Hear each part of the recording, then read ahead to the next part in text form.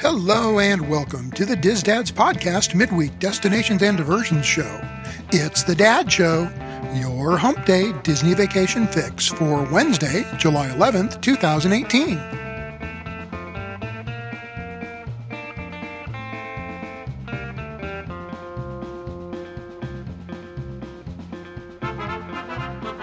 The Dad Show is brought to you by Kingdom Strollers.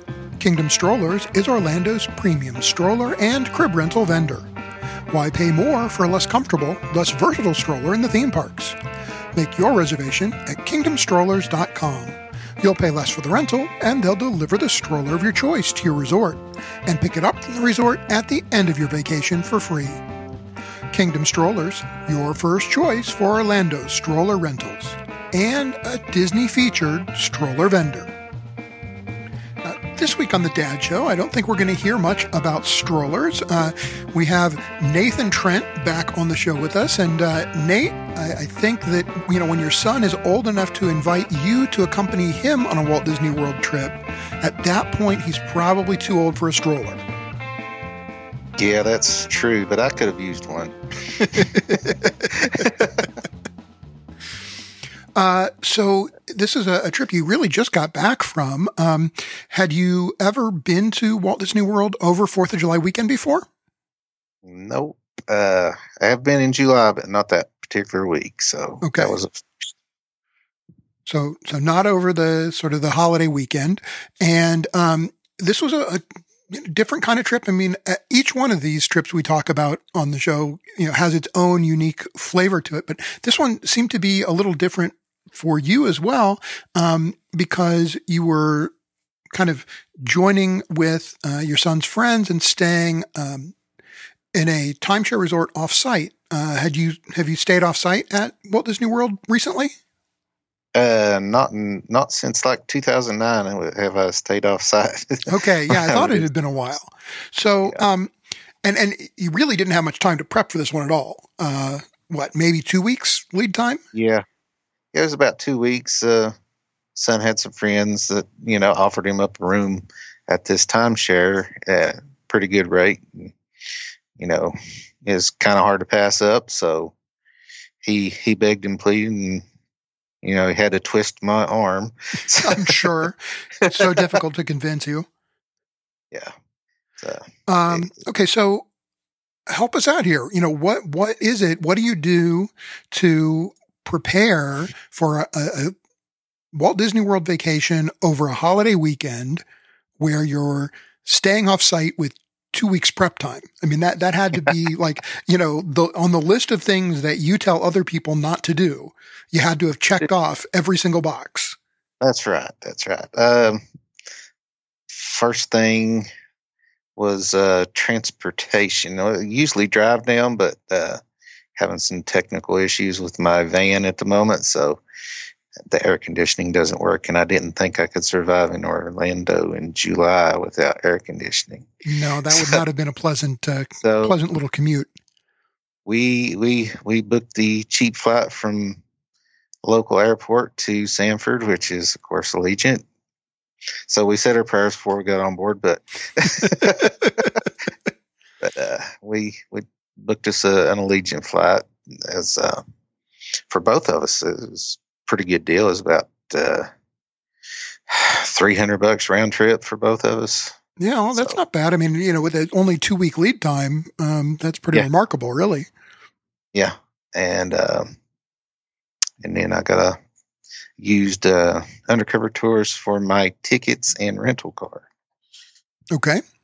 So, and outside of that, fast passes were actually not that hard to get, except for the things like the new Toy Story rides, which I did get a alien swirling saucers, and I did get a Flight of Passage fast pass. Those were two hard ones to get, but I did get them prior to leaving.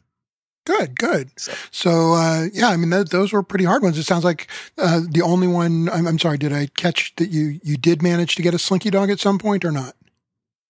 No. No. Okay. I did while on site, but I didn't prior to the trip. Ah, I see. Yeah. All right. Well, why don't you start by giving us just a little bit of a picture of this timeshare resort you were staying at, kind of, in context, right? About how far were you from Disney parks? What was that sort of part of the trip like in terms of where you were staying and what it took each day to head to the parks? Okay. The lay of the land here is Disney World property is north of I-4. Where the timeshare was is just south of I-4 on 192. Okay. It was on a road that used to belong to the Arabian Nights Theater, and I could, if my room was positioned right, I could probably see bits and pieces of the Tower of Terror and Wide World of Sports and all that over there. So okay, so it really wasn't close. that far away. Yeah.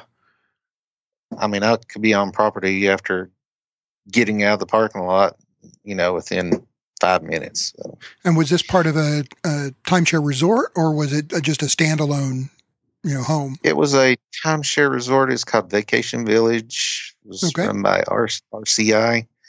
Really wasn't familiar with them, but it turned out to be nice. It was a 1-bedroom with a queen bed and a fold-out couch, a little kitchenette, and washer and dryer and all that stuff. It was pretty nice. Okay. And you said, you could see Walt Disney World, but it did sound like it was a little tricky because you had to cross I-4 and deal with 192 on a holiday weekend. So, how long did it take you to get to Walt Disney World most days? Yeah, like I said, there's typically less than 5 minutes. Oh, wow. Okay.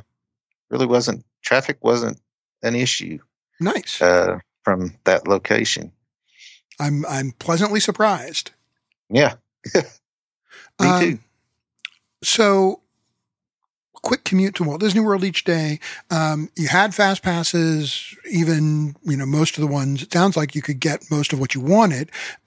So how did you kind of have your time allocated? Was there a particular focus this trip? Or, it's just the two guys. So, you really, it's nice. You have a lot of flexibility from that. Yeah. Of course, we wanted to see the new Toy Story Land was part of it. And being the 4th of July week, we wanted to catch the holiday fireworks either on the 3rd or the 4th at the Magic Kingdom. And we were on the fence about Epcot. So. Okay. Which we didn't end up doing. So. Uh-huh. All right. So the priority there was Magic Kingdom on either the 3rd or the 4th, and guess the rest was going to kind of build around it. Now, you mentioned that you drove in, and before we started recording, you said, well, the trip was the 1st or the 8th, but we didn't actually get there till after midnight on the 1st, so it was already really the 2nd. So, talk to me a little bit about what you do to kind of get this trip started. You had a late night arrival. Are you still raring to go for rope drop on day one? Day one, my first fast pass was in Epcot around, wasn't at rope drop, it was maybe around 11 o'clock. So, it doesn't matter when I go to bed. I always wake up early.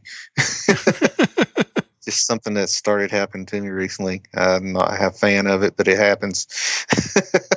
And we tackled Epcot.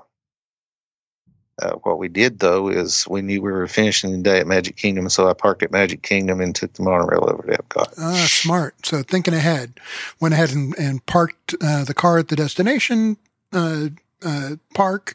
That way you didn't have to worry about trying to find a place to park at the second park when it's a little harder and, you end up parking farther away. Yeah. So we did that. I used the app. Well, there are a couple of DizDads down there. We used the app GroupMe to stay in contact, and found out that John Thomas was going to be coming into Epcot shortly. As a matter of fact, he was on the monorail from the Polynesian. He was at the Polynesian having breakfast that morning, so he was on the next monorail behind me. So I just kind of he was following you. Yeah. Jace didn't want to ride around, so he went on and did single rider on Test Track. and I waited around the entrance for John to make it through security. Okay. Because his family left him with the backpack. Of course. Well, hey, to be fair, John tends to travel with his big camera bag. So as long as he's already going to have to stop with the camera bag. So yeah. So that was a first time meeting John. So it was a pleasure meeting him, and I met his son. His son stuck around with him, and I just walked with him over to the land. His first fast pass was at Soarin', so I just walked and chatted and grabbed me a little bite to eat at oh goodness, Sunshine Season. That's what it's called. And then I was getting text message from Jace to just meet up with him again. And sure. Well, so let's kind of do our kind of daily summary piece here, or our really park summary. I mean, Epcot, I know that Epcot isn't necessarily your favorite park these days. And you'd already said earlier that, as much as you wanted to see Illuminations with a 4th of July tag, it ended up falling by the wayside. So is this the only time you spent in Epcot this particular trip, or did you make it back later? We pretty much did all of Epcot with clever use of fast passes. As far as attractions go, we got everything in Future World done, and the things in World Showcase we wanted to get done on July the 2nd. So, okay. So what were the highlights of that time in Epcot? What were the things that really stood out for you? Aside now from, getting a chance to meet up with John and his son. Well, I think John was highlight, the ability to be able to obtain fast passes on the fly after you use your first 3. Little tip: once you scan into that last attraction, my son was always on his phone finding our next fast pass. Oh yeah. You can grab that next one just as soon as you've scanned in, basically, for number 3. You can start grabbing number 4. Yeah, he was grabbing number 4, and actually, we pretty much single rider test track fast pass for everything else in Future World, and didn't really need any fast passes for anything in World Showcase. One thing that I did notice that was interesting is that the wait times for Frozen is just like plummeted. Really? Interesting. Really. It's like Frozen has thawed out or something, or just people really don't enjoy that attraction. I mean, I wonder whether this is the beginning of the impact of Toy Story Land, right? I mean, to a certain extent, there were kids who were, families with younger kids maybe spending longer time in Epcot just because there wasn't enough for them to do, over in Hollywood Studios. And now that you've got a few things going in Hollywood Studios, maybe that's starting to drain some of that pressure away from World Showcase. That's possible. It just seems to me like Frozen may be thawing, but we'll find out once Toy Story newness has worn off. Right. Well, and we of course have another Frozen movie here about a year away. So yeah. Outside of that, Epcot was Epcot. I did notice the large structure out front where they're building for the Guardians of the Galaxy. It looks like they're making good progress. I'm not sure how they're going to camouflage the building itself, because it's already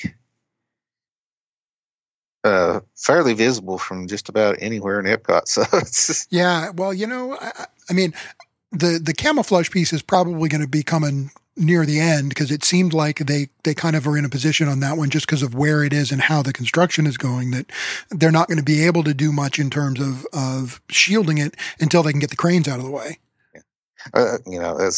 I guess it's the same scenario as Soarin'. You can see Soarin' from World Showcase from many places, but you don't really see it unless you're looking for it. Right. That's true. That's true. And a lot of it really is going to depend on finishes, right? I mean, there are colors that just sort of disappear into the background. Yeah. Yeah. All right. So that was most of your day in Epcot, and then you had mentioned that you wanted to wrap your day up in Magic Kingdom. So you presumably monorail back across to Magic Kingdom. Did you have any particular priorities, things that you knew you wanted to do? This is, July 2nd. So this is before major 4th of July fireworks day.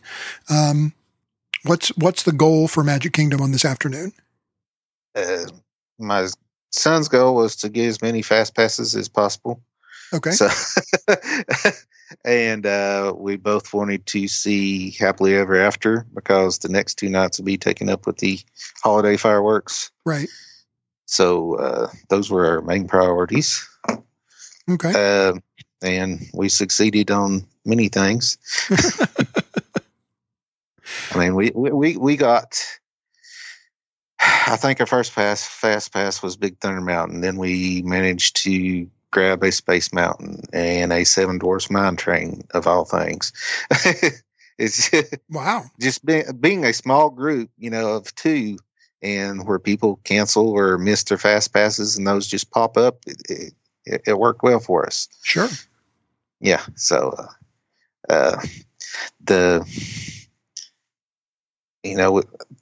during our whole trip, we spent most of our time in Magic Kingdom. I'm looking at my own notes here, and we spent 1, 2, 3, 4, 5 out of 6 park days at some point in the Magic Kingdom. Wow.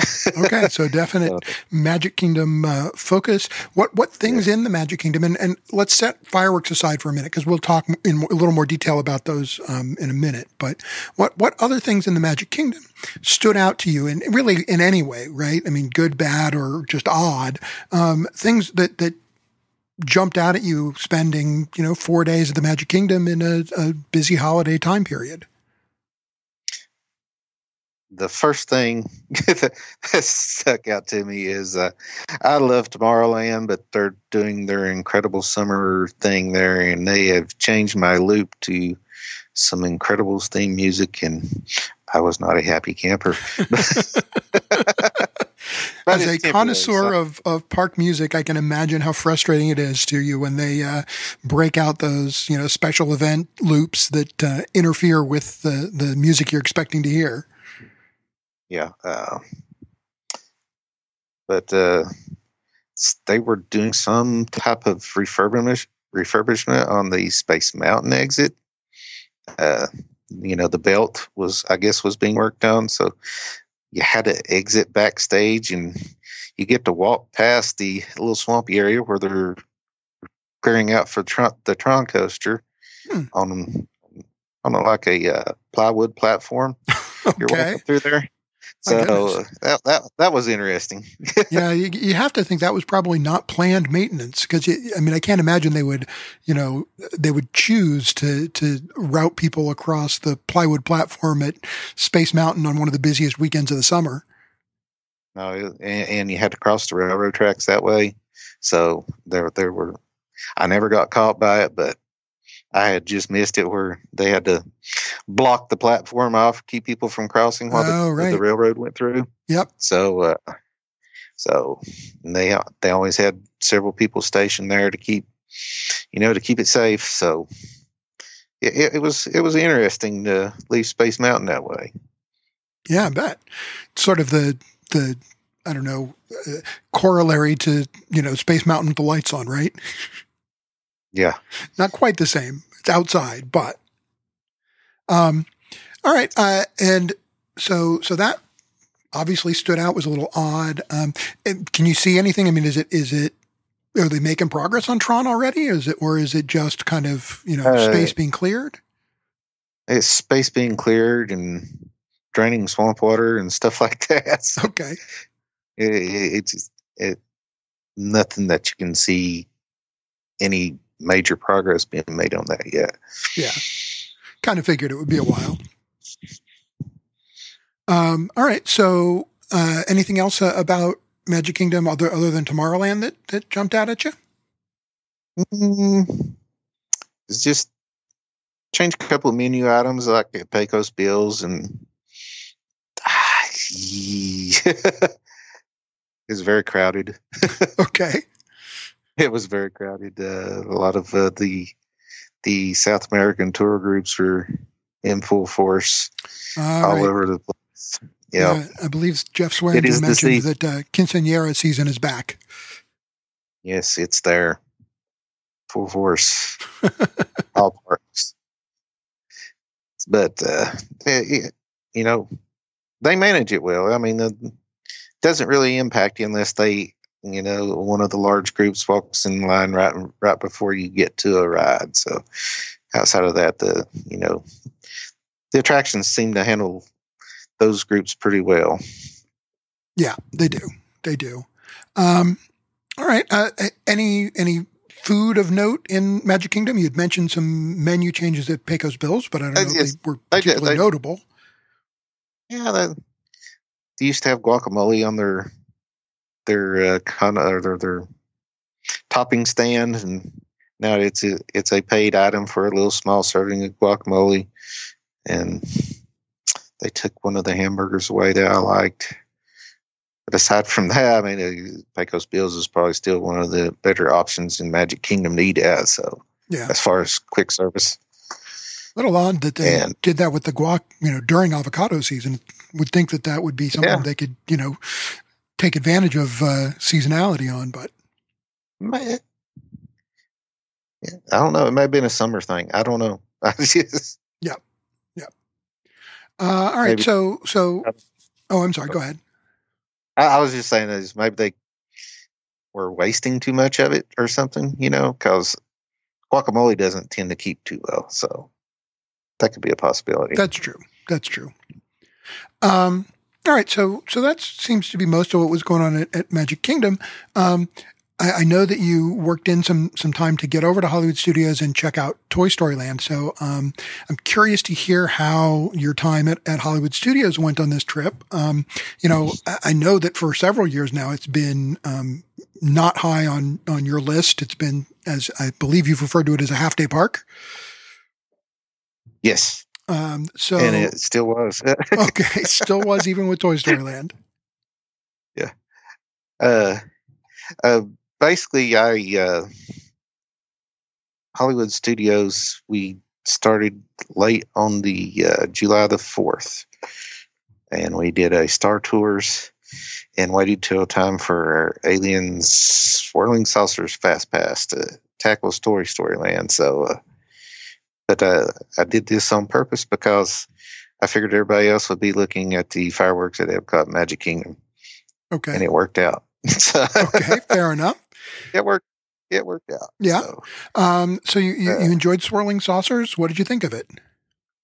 Yeah, it's by no means an e-ticket, but it's a solid ride. It's fun. It's a little bit short right now. I think they've got the run time tweaked down a little short so they can maximize the number of people they put through it. But sure. I mean, it is fun. It's a fun ride. It's really funny if you listen to Aliens. They got a little, they're talking to you as you get on and off the ride. So, stuff like we are eternally grateful and stuff like that. It's pretty funny. Okay. So what was your overall? Before we get into too much more detail, what did you think overall of Toy Story Land? I mean, what about the environment? Because that was really the big marketing push, was that this was going to be this immersive land where you really felt sort of transported into this world of, Andy's backyard and a toy in the backyard. The Imagineers did a good job of putting lots of little details in, from Andy's footprint in the quote dirt that's the sidewalk there that you're walking on, and everything's made out of toys and old school toys, stuff like you and I probably grew up with. Sure. Tinker toys and stuff like that, little Legos and building blocks. It's a beautiful land to look at. I mean, it's very eye catching everywhere. And I think they did a good job as far as the making you shrink down to the size of, I think you're supposed to be the size of a Green Army man, I mean, right. Everything was scaled pretty well, it's kind of funny Andy even thought to make bathrooms down there, and I think the ladies' bathroom has made out of a cootie box because girls have cooties. Okay. I had not noticed that one initially. That's pretty funny. Yeah. You could, there's several points there down toward the back end, I guess, where the entrance to the Star Wars land, where you can kind of see over the construction fence, and they're making pretty good progress on Star Wars land there too. Good. I posted a photo of that in our Facebook group.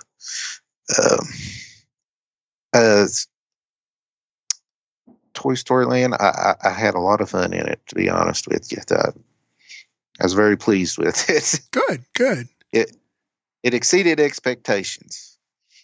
All right. Now, talk a little bit. You talked about, spinning saucer or swirling saucers, and it sounds like maybe that was a good example of something that, although the ride was a little short, you enjoyed it more than you expected to. Did you manage to get on the Slinky Dog coaster at some point? Yeah, I got to ride it twice that night because my evil plan of everybody else being getting fireworks, and there was also a kind of a rain out there for just about maybe an hour. So we sat under an umbrella in Woody's lunchbox while the rain basically cleared that end of the park out, and we were just hoping that they would get the roller coaster opened, and it did, and we got in line, and it was maybe 20 minutes for our first time, and we immediately turned around and got back in, and it was even a shorter wait this time because the park was like fixing to close. So, it was pretty good. Yeah, sounds like it. The coaster is really, really fun. It's not like the most thrilling coaster in the world, but it is fun, and there's Slinky Dog talks to you throughout the ride. A lot of cute little elements to it, and the queue. You won't get bored even if you're standing in that queue forever because there's so much stuff to look at. Andy has basically taken all these little toy kits to make the Slinky Dog coaster for you, and he's used all the blocks. I mean, all the boxes and stuff is basically the queue line. So nice. Yeah, there's old toys in there. I think like right over where they load is a giant toss across set, kind of laying face down toward you. Okay. That's pretty neat. Found a couple of hidden Mickeys in there. The Imagineers had fun doing that, no doubt. Sounds like it. Yeah. And what about the coaster itself? I mean, a lot of the early reports from people were saying, "Oh, it looks really slow. It looks like there's not much to it. It's a kiddie coaster." What was your take? I thought it was that first drop is pretty exciting. It's a kind of a quick launch coaster, not quite as intense as Rock and Roller Coaster, but another thing I've heard people say is it's really short, but it's actually longer than Rock and Roller Coaster. It's about 2 minutes, and Rock and Roller Coaster is just under 2 minutes. Okay. So it's a little bit longer ride, right? But that may be part of the fact that it has a second launch in it. There's a point where the coaster stops, and you get. I don't know if you remember how the Hot Wheels car sets but you'd pull them back on like a little spring and shoot them back up a hill. Sure. Yeah, there were a few different mechanisms, but yeah, it's kind of that. It's kind of like that effect. Okay. So you pull back and then shoot you up another little hill. It's fun. It's real fun, and there's and at the end, Wheezy's there singing to you. That's pretty cool too. Nice. Wheezy, the squeaky penguin. Right. Yeah, the one who has to kind of get rescued from the back of the shelf or the box. Yep. So, nice things to say then about both of the attractions, did you check out the new entrance to Toy Story Mania? Yeah, we did. We did Toy Story Mania while we were waiting on the rain to pass by, and it's Toy Story Midway Mania. It's just a different entrance and exit. I thought the exit was a little lackluster because they take you along it kind of reminded me of the new Space Mountain exit. There's not much to it except you weren't walking on plywood. Okay. But the entrance queue is just a different door you're going in, and pretty much the same queue, maybe just a little bit longer of a walk now because it's just a different entrance. Right.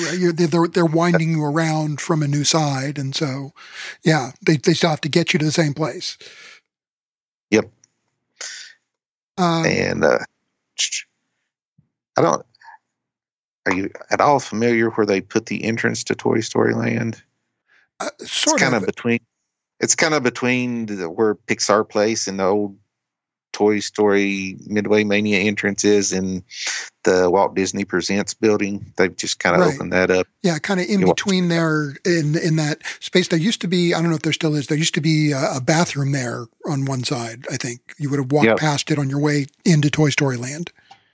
That's correct. The bathroom's still there. Okay. So, I guess, it's kind of hard to find Toy Story Land I've always found Hollywood Studios hard to navigate anyway, but it's tucked around in that back corner back there, and you have to go around the Chinese theater to get to it. So right. There's no other access to it until Star Wars Land opens up. And I can't imagine too many people are going to, start off in Star Wars Land or go through Star Wars Land just to get to Toy Story Land. Yeah. They might have their next in their plan, but I can't imagine you'd use that as your primary route. So aside from that, it being hard to find, I think Toy Story Land was pretty a welcome addition to Hollywood Studios. All right. But you said it still wouldn't make it a full day park for you, huh? No. There's still just not if I went there and had to wait in the long lines all day, then it might make it a full day. But I played my cards well this time. So okay. I think we got there about 4:00 and got to do Star Tours, Slinky Dog twice, Alien Swarming Saucers twice, and Toy Story Midway Mania. And that's about a half day. So. Okay. Now, you mentioned being there on 4th of July, trying to avoid the fireworks crowds at Magic Kingdom and at Epcot. Did they do traditionally they've done a special 4th of July show at Hollywood Studios, even when they weren't doing a regular fireworks show there. Did they have 4th of July fireworks at Hollywood Studios? They had the Star Wars fireworks, which I didn't get to catch because I was in line for Slinky Dog. Right. But okay, but they just stuck with their regular. They didn't bring back the Symphony in the Sky type fireworks that they used to do for 4th of July. No, I did catch a little bit of Epcot's rain delayed 4th of July fireworks, but okay, it looked like Studios just did their standard Star Wars fireworks. Okay. All right. So, did you do eat anything interesting in Hollywood Studios while you were there? I tried out Woody's Lunchbox, and it's okay. It's okay. The fact that they have no indoor seating is just like terrible because in the Florida heat, and there's just a little bit of shade offered by an umbrella here and there, or some of the structures around it, but it's just, I don't think I would go out of my way to go there again. Yeah, now that one really didn't make any sense to me, and I've been saying that since we did our preview of Toy Story Land, a couple of months ago. It seems a silly oversight. I mean, I understand that thematically they were trying to do certain things, but I mean, they could have found an excuse to create. I mean, you could have walked into a cereal box or something if they needed to make it thematically appropriate. But I just don't see how you create a land where you want and expect people to linger without a covered area for them to eat. Yeah. And the area they had to eat was just, I don't know, maybe 30 tables that seat four people, 4 to 5 people. It's just 30 may be a stretch. It could have been 20. There's just wasn't much seating. Yeah, seating for 80 to 100 people in an entire land. Yeah, I was walking around trying to find a place. I ended up eating part of my lunch on a top of a trash can, like I was at the Flower and Garden Festival. Yeah. All right. And thoughts on the menu there at all? Yeah, I just tried the Monte Cristo. Turkey ham and a raspberry jam. It was okay. It was nothing spectacular. I think I had a better sandwich at Gaston's later on that week. So okay, it was like I said, I don't think I would go out of my way to go back. Yeah. I mean, I guess they get some credit for trying to put something a little different on the menu, and I'll give them that. It's not another burger stand, but again, it just feels a little bit like missed opportunity. Yeah, I don't know if it was because my sandwich got cold because I was waiting around trying to find a seat. It just didn't didn't wow me like I was hoping it would. I thought that looks good. Let's try that. And it's just a sandwich. Right. Well, yeah, and I guess to be negative on it, but no, I mean I get it. I mean, it seems to me that the issue is that it's like this whole land of Toy Story Land is sort of nostalgia land, and then when it came to the menu, they sort of skipped every opportunity to do something nostalgic with the menu and went with things that, I mean, I understand the Monte Cristo is something a little different and unique for the land, but do any of us really have nostalgic memories of Monte Cristos from our youth? No. No. Nor adult beverages, but right. I also thought that was weird that they added the adult beverages to the Woody's Lunchbox since it was Andy's menu. Yeah, I mean, I get it.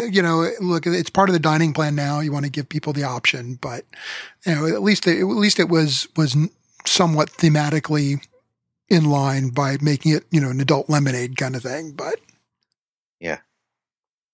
All right. Well, so that's pretty much the overview then of Hollywood Studios. What about Disney's Animal Kingdom? This park seems to be getting more and more love from you these days, Nate. Yeah, I like Animal Kingdom. Got to visit it 2 times maybe this trip. Spent most of 4th of July there, the first part of 4th of July.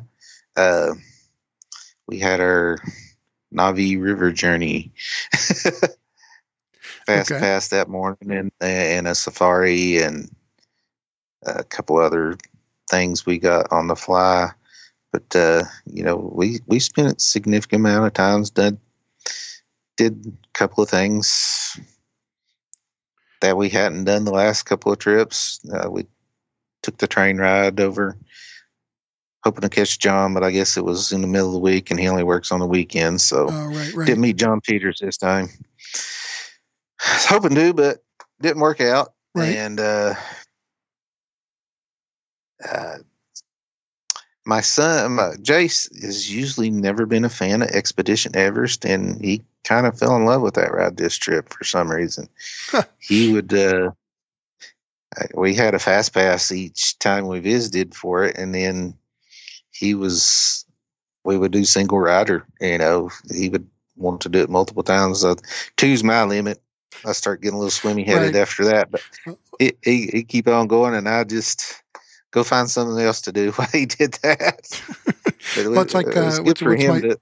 what's my son often he said before that he could ride Expedition Everest once or he could ride it 3 times, but he didn't think he could do it 2 times because he'd get sick. It's true. So I told him I couldn't figure out how he could only do the first and third.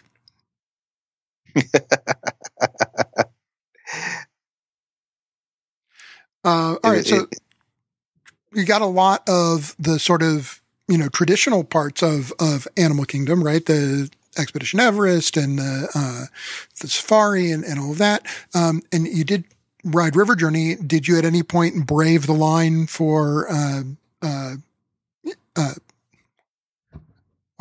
why am I drawing a blank? I keep wanting to say Flight of the Navigator, and that isn't right. Flight of Passage. There we go. Flight of Passage. I never braved the line, but we did manage to snag a fast pass. I think I got that one just like a day or two before we left. It was late at night on the 5th was whenever I was able to get it. So that's where we finished today on the 5th. Was at Animal Kingdom, and I guess that's the first time I've only ridden that ride once. It was a little disappointing that I didn't get to ride it more than once. Boo-hoo.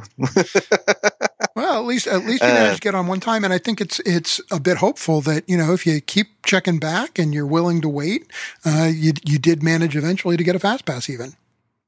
Yep. I guess my highlight of Animal Kingdom is I've been several times, but I never had tried the Satuli Canteen, and I really like that place. For the get one of their bowls and the portion size they give you is a pretty good value for Disney counter service food. Yeah, I agree. And I think they do probably a better job than any other restaurant at Walt Disney World on handling those order ahead orders too. Yep. I did not try that there. I tried that at Pecos Bill's, but I didn't see a lot of people doing that this time for some reason. Yeah, no, I mean, I don't know that it's catching on, but I love it. And I think some of the older places like Pecos Bill, I'm not sure are doing it as well yet. I think it's just a procedures thing, and they don't have necessarily the sort of, the right procedure figured out just yet to work through their space. But I feel like, Satuli Canteen was kind of built with that in mind, and it just works there. Yeah. Yeah, the one time I tried it at Pecos Bill's, it was just because I walked in and saw the line and said, "Oh no!" And pulled up the phone and had my food ordered and walked right up and got it. So that worked out well there. Yep.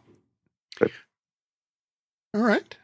And anything else notable about Animal Kingdom? Did you check out Rivers of Light or anything else that maybe you hadn't seen in a while? Rivers of Light burnt me a few trips ago because they never did get the show running, and they made us sit in the stadium for an hour. So haven't been brave enough to go back. Okay. But, I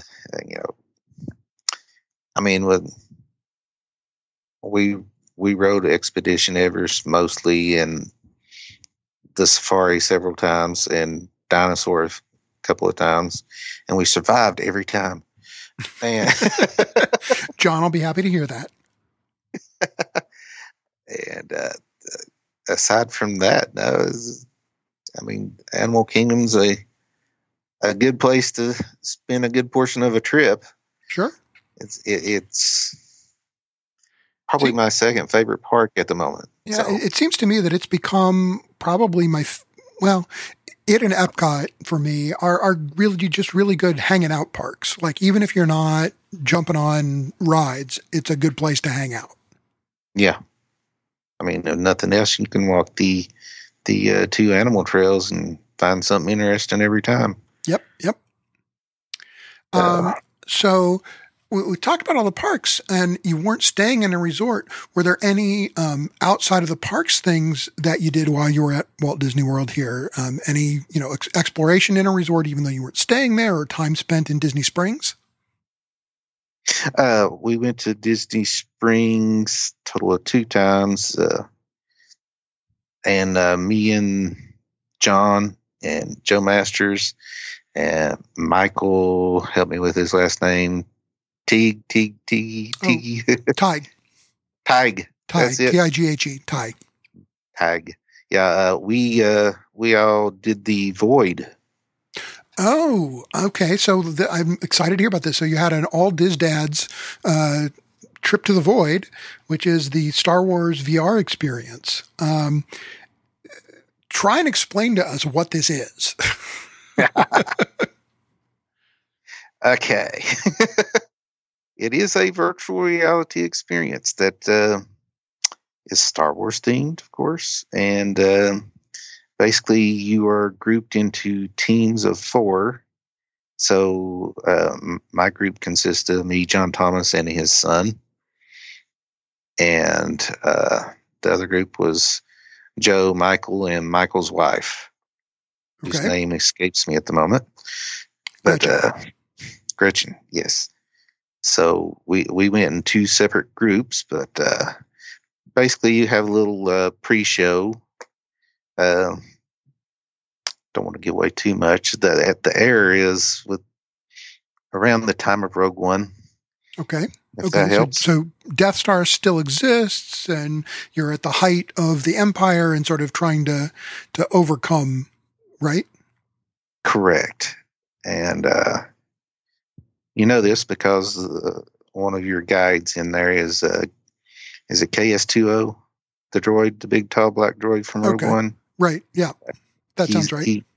He is a virtual character, and basically you are Rebel Special Forces sent on a task to retrieve a special object from a Imperial base. Okay, so you've got a mission you're trying to fulfill, and it's all done in teams, in VR. I guess that I've tried to describe it. It seems to me that it's almost like a virtual reality version of a breakout room kind of thing, right? Except that instead of breaking out, it's a task that you've got to complete. That's correct. That's a good assessment of it. And to back up the virtual reality, there are, tactile elements to the game that, like you have to move this lever and. Oh, okay. So there's an element that are almost lifted my visor to see what was actually what we're in, but and there's a place, there's a little R2 unit, and you can actually reach down and touch the R2 unit. They have a physical feature there that you can actually touch. Pretty sure there was a point where you could actually touch KS-2O. Nice. So that's interesting that they've actually, even in a situation where it's basically totally VR, they've taken the time to include some actual effects as well that you can only touch because you can't see them through your VR visors, can you? It's not augmented reality, is it? No. The virtual characters just happen to have a physical element to back them up. There are other things like there's times when you can feel the wind blowing or heat from a source of heat. Right. Okay. And of course, when you get into battle, of course, there's the thing that houses the battery pack and stuff has little vibration points on like a vest that you're wearing. Okay. So it's not just virtual reality. It's almost, virtual reality plus 4D elements that we're used to them using in some other contexts. Yep. Very nice. So overall, what would you say? Is this something that's worth building a plan around, or is this something that it's worth doing if you have an extra day? What would you say?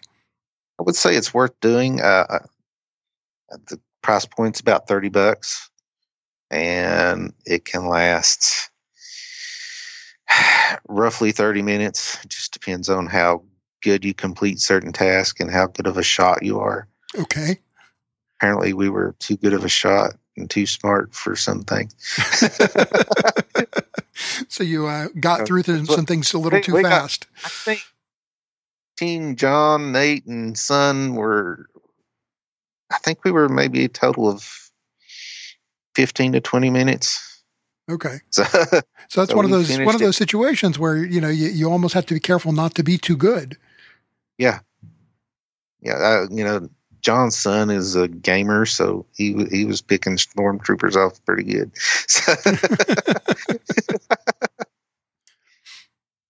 But you can truly tell how hard of the time, because as rebels, you are disguised as stormtroopers in this, and you can kind of tell why these stormtroopers are such bad shots, because you can't aim.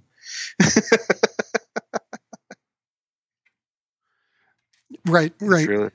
It's really hard. Somebody else was talking about it on the show, and I was saying something about how, it's real because the stormtroopers never hit you.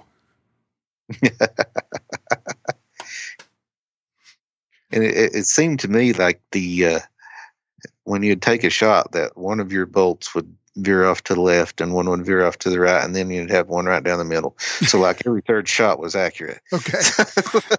So the gamer did well because he just spammed it, right? He just hit it as hard as he could, as often as he could. Yep.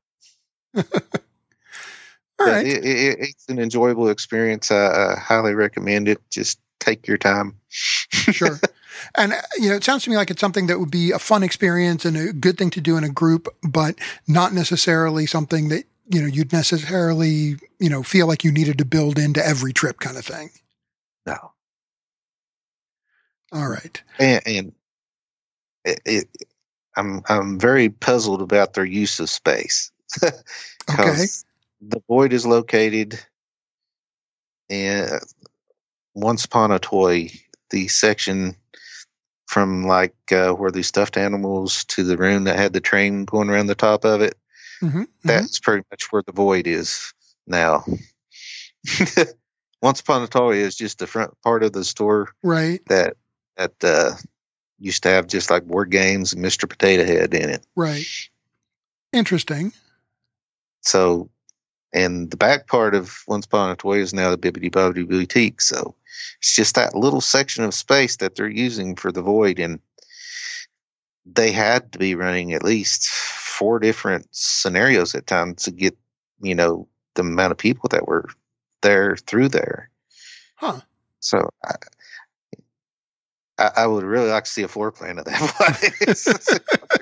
It's interesting. I mean, there must have been a lot of sort of storage backstage or something that you would, didn't see from the Once Upon a Toy side. Yeah. So, I mean, I guess there's points in the game itself where you're walking back and forth through the same place, but virtually it's different, you know? Sure. Right. So I can see that. They can kind of use, make double use of space. That makes sense. Yeah. So I would say that might be going on, but it just kind of amazed me when I looked after I bought my ticket and looked up, where am I going? How in the world? Right. So, any other Disney Springs stuff that you did that you wanted to talk about? They are doing a major refurbishment on the World of Disney. Yeah. And they've got 50% of it done. And it basically looks like an old warehouse now on the inside, but, basically all the Disney theming inside has kind of disappeared. You know how they used to have little rooms, themed different things. And now it's just kind of open, which, I missed the theming, but it didn't feel quite as claustrophobic as it usually did. Right. When it was really crowded. So. Yeah, I actually, I was just talking to somebody about this recently, and somebody actually, asked one of the cast members at World of Disney about it. And the comment that they got back was that a lot of that sort of decor and finish stuff isn't out yet.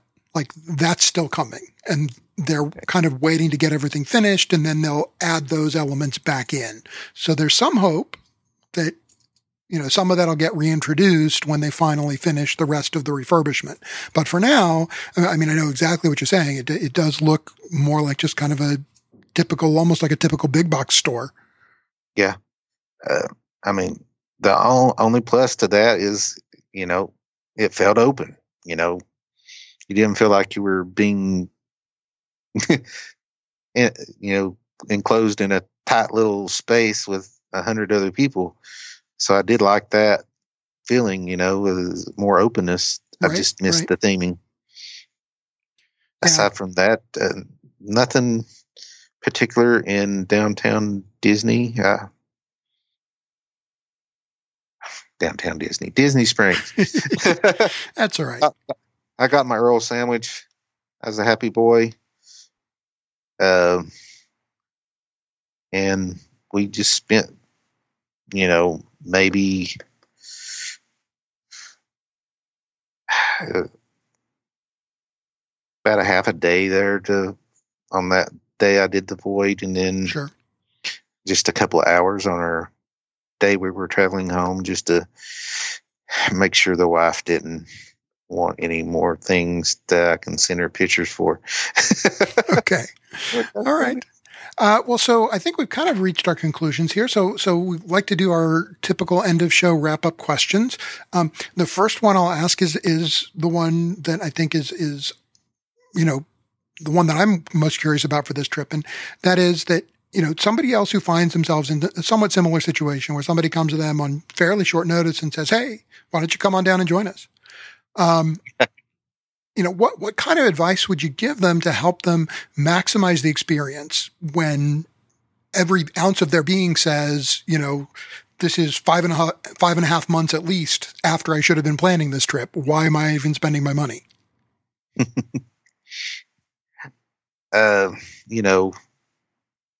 As I said, the ability to get a fast pass really wasn't that much of an issue. I guess maybe just because it was two of us, but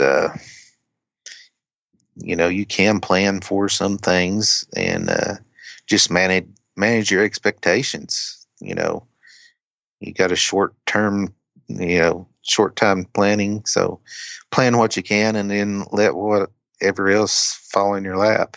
If it happens, it happens. If not, you're at Disney World, not at home. That's always true. And then our second question is always, you've taken plenty of trips to Walt Disney World. You've taken trips with your son solo before, so that part's not new. But there's always, it seems to me, with every trip, some moment, some instant that, it becomes the indelible marker for that trip. What's that moment in your head? What's that thing that, anytime you think of it, it's going to say 4th of July at Walt Disney World 2018? I guess my first ride on Slinky Dog. It was a lot funner than I expected, and I think a lot of people will enjoy it. There was almost a point I thought it might be a little bit too intense for small children. Yeah. That first drop's pretty steep, and but it's a really fun ride, and the land itself is pretty good.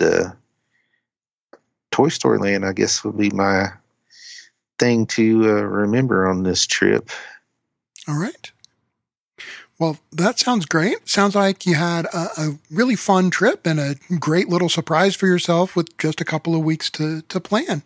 So, thanks again, Nate, for coming on and sharing your experiences with us, and especially for helping me out and getting this recording done on very short notice. I guess it seems apropos that we recorded, sort of proportionately short notice for the podcast after, the notice for the trip. Yep. I appreciate the invite, and I was glad to do it. One little spark of inspiration is at the heart of all creation. right at the start of everything that's new. One little spark lights up for you. Oh, hello there.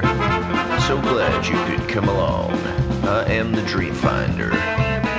Musical notes, what delightful melodies those will make. I love these flights of fancy, searching the countryside for sounds, colors, ideas, anything that sparks the imagination. A sunbeam, that's a good one. Everything that I can collect can inspire amazing and marvelous new ideas. And you never know what kind of figment you may come up with. Here's my favorite. Two tiny wings, eyes big and yellow, horns of a steer, but a lovable fella. From head to tail, he's royal purple pigment, and there voila, you've got a figment of imagination.